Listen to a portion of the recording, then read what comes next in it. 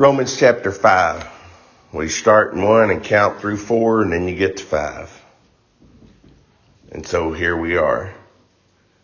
And God's made clear to us from 1:18 that we need His righteousness. Regardless if you've tried to appoint yourself because you have an understanding of right and wrong, and you've appointed yourself as judge, and that means you can judge others and excuse yourself, that's not going to work. If you think the divine and religious privilege that God has given you as He gave the Jewish nation, now if you call yourself a Jew and you're just going to brag about that and what God's given you, and you're never going to take it to heart.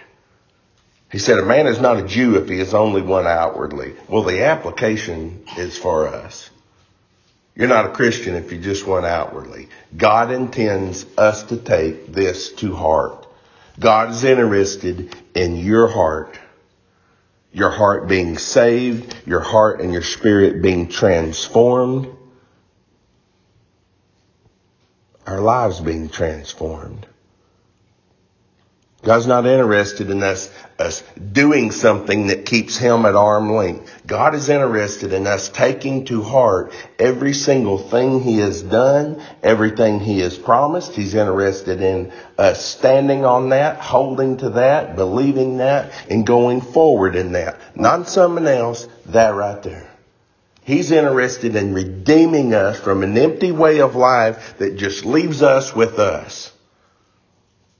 And the first 3 chapters here till the tail end of chapter 3, but from 1:18 to 3:20, He has made clear unrighteousness doesn't get you fellowship with God. Unrighteousness will be judged by God, and God is the only judge. And in your unrighteousness, there is absolutely no escape of God's judgment. Take glory in your religious privilege if you want to. The Jews did, and He said God's name is blasphemed among the Gentiles because you wouldn't take circumcision as being of the heart. Because you wouldn't take my commandments as appealing to your heart. Because you took what I gave you, the instruction I gave you, and you used it to promote yourself and brag on yourself. You took the inherent in God-given sense of morality that I gave you, and you just used it to condemn other people and try to exalt yourself. You gave the nature that I placed within you, this God-shaped vacuum that's in the heart of all men. He said, I put that in men, and then I made the creation around them, and I made it plain to them, and they chose to not give me thanks nor to glorify me as God. They chose to worship created things rather than the Creator. And all of that says unrighteousness, which we're capable of on our own, will not accomplish for us what God wants for us, what God is giving us. And all of that warns us, even as Christians, though He's not talking about Christians there from 1:18 to 3:20, but He's talking about the world and what every person has on their own. He's giving us the very thing we needed the most, and that's His righteousness. And He has been acting out of what He did at the cross throughout all humanity. And as far as people being in covenant with God and being transformed by their relationship with God, being blessed by God, their lives being a blessing to the entire world around them and for history yet to come, and as far as God's covenant related children like David being forgiven and being made right with God and being a leader and a protector and a promoter of God's people and God's purpose, all of that, the justice that is behind God doing that.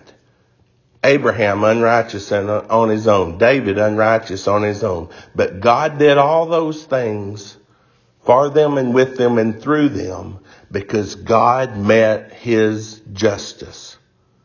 He paid the price to do that. He paid the price to do that with you and with me. And the price He paid, brothers and sisters, was His own Son. Brother Bill just read us where we are now. Very rarely when you see it just the right time, verse 6, while we were still powerless, Christ died for the ungodly. Very rarely would anyone die for a righteous man. You couldn't find one of them anyway. Though someone might possibly die for a good man, nobody would die for somebody unrighteous. But God demonstrates his love for us in this. While we were powerless, ungodly sinners, Christ died for us. That's the centerpiece of our worship this morning. Christ died for us. Of our own and on our own, we're not going to accomplish God's purpose. We're not. That's to humble us. God's not making fun of us. He's humbling us. He knows. He knows you don't escape my judgment except on my terms. You don't. When the day of judgment comes, you got to have righteousness or you will be judged. And I mean condemned. There's no escaping that. God is offering us in Jesus the very thing we needed, righteousness. And he paid the price to do that. Now here's a dynamic thought here, how that should impact our lives, I think. What are we going to do? What are we going to do with our unrighteousness on a regular basis? What are we going to do with the knowledge he's given us about how he's treated people in the past? What are we going to do with him sacrificing his own son? Since we have now been justified, 5:9, since we have now been justified by his blood, the blood of Jesus that he gave, how much more shall we be saved from God's wrath through him? If right now in the blood of Jesus, God has given us his righteousness. If right now in the blood of Jesus, God has turned aside his wrath from us and placed it on his son. If he has become for us a propitiation, a turning aside of God's wrath, an atonement for our sin. If right now we have peace with God in that. And that's just what he said in verse 1. Therefore, since we have been justified through faith, we have peace with God through our Lord Jesus Christ. The peace of God that the cross offers you comes to you by faith. If you don't believe the cross, if you don't trust the cross, then you don't get the peace.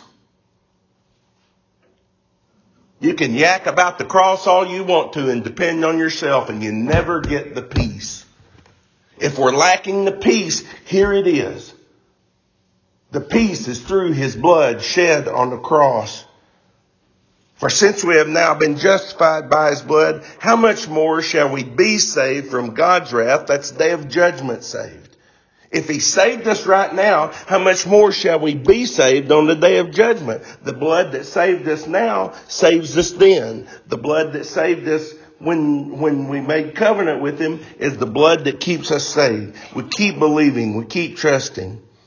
For if when we were God's enemies, verse 10, and we were too, that's what unrighteousness made us in regard to righteousness, was enemies. For if when we were God's enemies, we were reconciled to him through the death of his son, and we were, how much more, having been reconciled, shall we be saved through his life?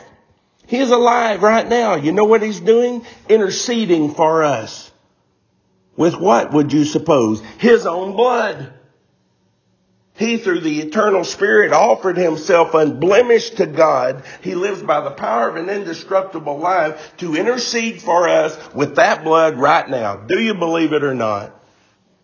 Is your life going forward with it or not? Are you trusting in it or not? You are too. If you're not, what are you doing here?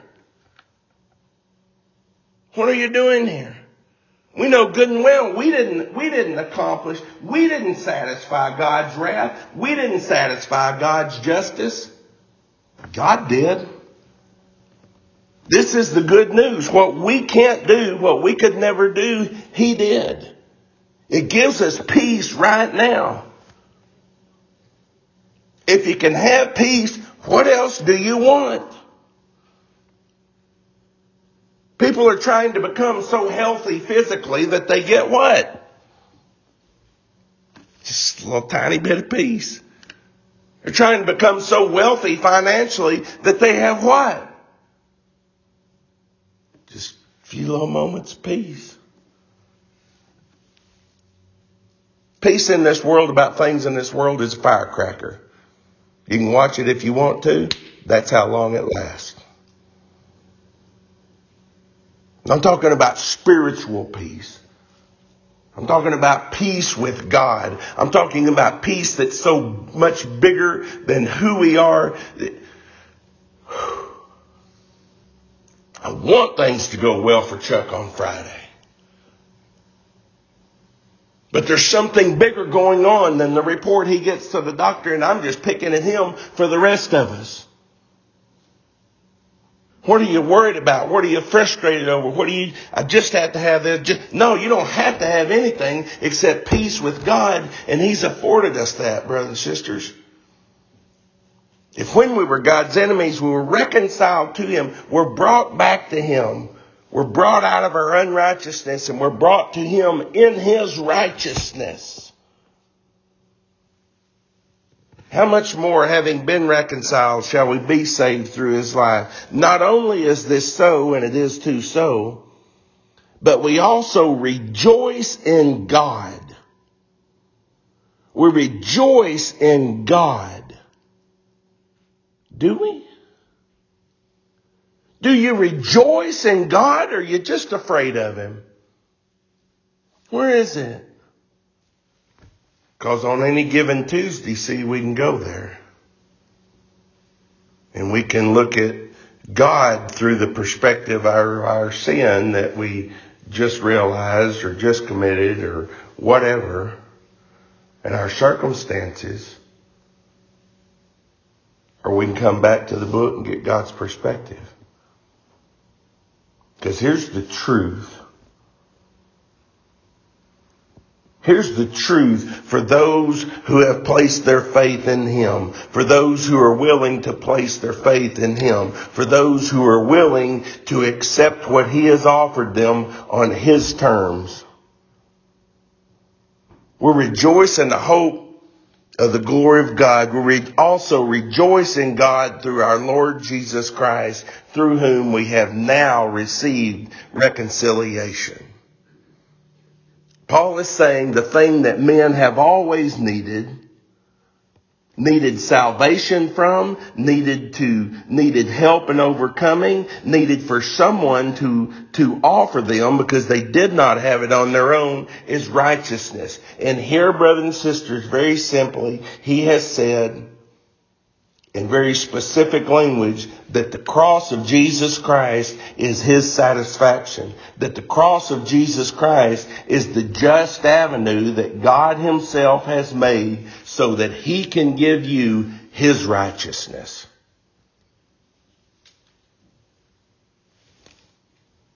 That's what He gave us. Next time the devil talks you into something you need, remember what you have. Next time the devil talks you into focusing on something that you haven't done, or something you failed to do, or something you forgot to do, or something you're incapable of, come back to here. And remember very clearly and very specifically what God has done to take you from being His enemy to being His child. Brothers and sisters, that'll change us. That will change us. In fact, you consider that very, very much at all, in any detail at all, in reality. And I'm convinced that it wells up in us just what it did in Abraham. He gave Abraham stuff He never gave anybody. Abraham said, what do I do with everything you've given me? Well, what do I do? God said, come on. Keep following me. Keep following me. I've got a redemptive purpose, Abraham. And I paid the price to give it to you. God has a redemptive, according to, promoting, about, and standing on redemption, God has a redemptive purpose for you. The way you take hold of that, you trust what God said he did with his son on your behalf. The way you walk forward in that, the way you continue in that, the way you grow in that, the way that matures and blossoms and bears fruit in your life is when you keep a hold of it. And that means on a regular basis, if not 10 times a day, you consider it again. I'm offering that to us this morning. The truth is, the cross of Jesus Christ is the basis of everything we need. Aren't you glad God paid the price? He did.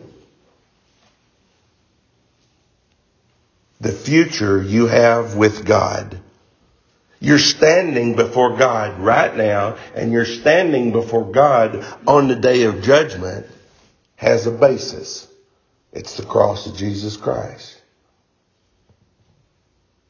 Let's pray. Almighty God and Father in heaven, we love you, Father, for who you are. We don't know anybody else like you.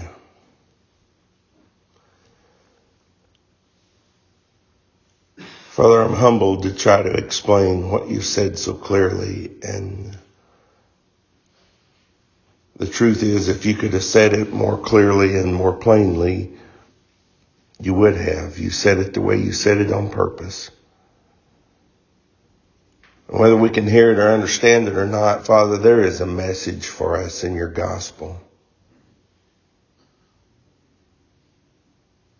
I know Jesus came, and I know he died, and I know he was buried, and I know he was raised again, but there is so much involved in that, Father.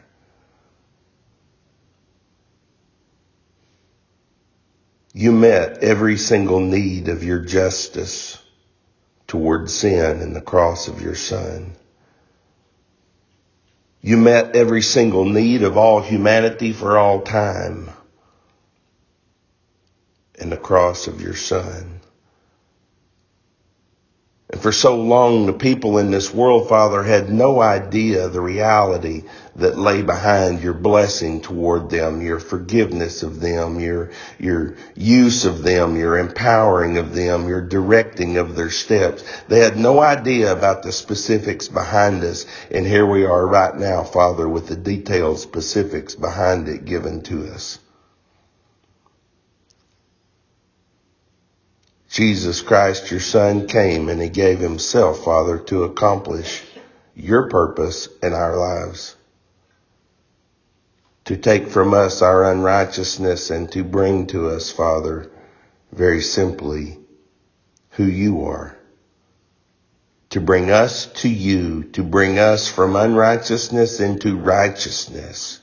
To reconcile us back to you, to do away with our unrighteousness, to do away with our sin, to do away with our failure, to do away with our weakness, and to bring us into a place, Father, a place where we have peace, a place where we have righteousness, a place, Father, where we are empowered, not to serve ourselves and chase our lust, a place where we are empowered for your purpose, redemption. A place, Father, where we are empowered to have the peace that you promise us. You've given it to us, Father. We just need help on a regular basis remembering it. And we need help initially, Father, believing it. And we need reminders all along the way to continue to believe what you've done, to continue to believe what you've said. I'm asking you, Father, for nothing more than to take what you said and to take what you've done and to work your purpose through that.